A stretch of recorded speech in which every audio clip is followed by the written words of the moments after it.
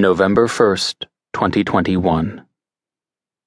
A video camera and 3 chairs occupied the otherwise empty office. I was partial to vacant rooms. They unsettled the guilty. No windows in my interviewing room. No tables on which to rest a drink. No motivational pictures sporting the virtues of teamwork to distract my subjects. I wanted nothing between me and the person who would step into that room. My office down the hall lay buried in a morass of thumb drives, paper files, empty crumpled remains of takeout lunches, and pictures of my family teetering on my cluttered desk. My interview room, my inner sanctum, became a veritable focus of purity for my career compared with my otherwise untidy workspace. Dr. Rajesh Jothwani was our first subject of the day, one of 7 employees at Innovo Pharmaceutical who had managed to steal more than $2 million in assets, as well as engage in highly unusual activity in the company's labs. I convinced my director that my choice to interview him first was based solely on how easily I reckoned he would roll over on the other 6 employees from my company. But truth be told, I wanted to get this one done and over with. You see, my pending interview of Rajesh happened to be a necessary refresher course in making friends at work. In any sort of asset protection position such as mine, your friend one day could be your thief the next. I went out of my way to distance myself from employees socially, but Rajesh ended up being so dang likable that I couldn't help but hit it off with him. A dad like me, we enjoyed the same television shows, had the same sense of humor. And then he had to get himself mixed up in the largest, most scrutinized case I had ever worked on. This case wasn't just big, it was prison time big for even the smaller players. Lord, I wished I hadn't known Rajesh at all. The electronic lock chimed as my counterpart, David Tsai, stepped into the room and held open the door.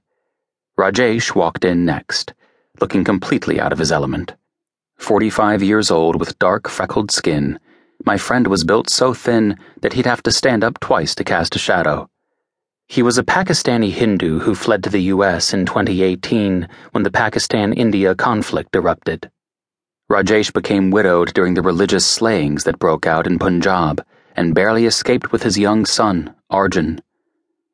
A memory of my daughters laughing and playing with Arjun at his latest birthday party bubbled up to the surface. I popped it, trying to distance myself emotionally from the interview that would destroy his career. Dr. Jothwani, thank you for making the time to meet with me this morning. I greeted him formally with a handshake that he firmly returned. I'm the doctor today. How very official, Martin. Rajesh moved to give me a man hug. However, my stiffened arm prevented him from closing with me. His expression transformed from comfortable familiarity to concerned confusion. Rajesh must have been thinking I had a backache or sunburn for not wanting to embrace. All the while, I was preparing myself to crush him. Well, I'd be lying if I said you were here for a social call. I'm conducting a security investigation as directed by our corporate office. Please sit, Doctor. I watched Rajesh's friendly face melt away, revealing his worry hidden underneath. He uneasily settled into the chair that I placed directly in the middle of the room. Martin, I don't understand. Is this a joke? I shook my head. I'd be a liar if I said it was. His eyes flashed a split second of fear when my partner David Tsai closed the door and turned on the tripod-mounted video camera. David came off as an unassuming man, average height and terribly ordinary looking. However, stories I had told Rajesh in the past of my previous investigations must have come to mind.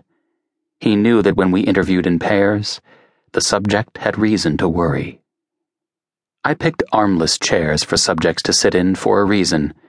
No walls or cabinets or ledges to lean against. With nothing to rest his arms or feet upon, his limbs would fall somewhere, and wherever they landed, they would tell me more than the words he would utter. It is glibly peddled that human communication is 80% nonverbal, but the average person has no idea how true that is.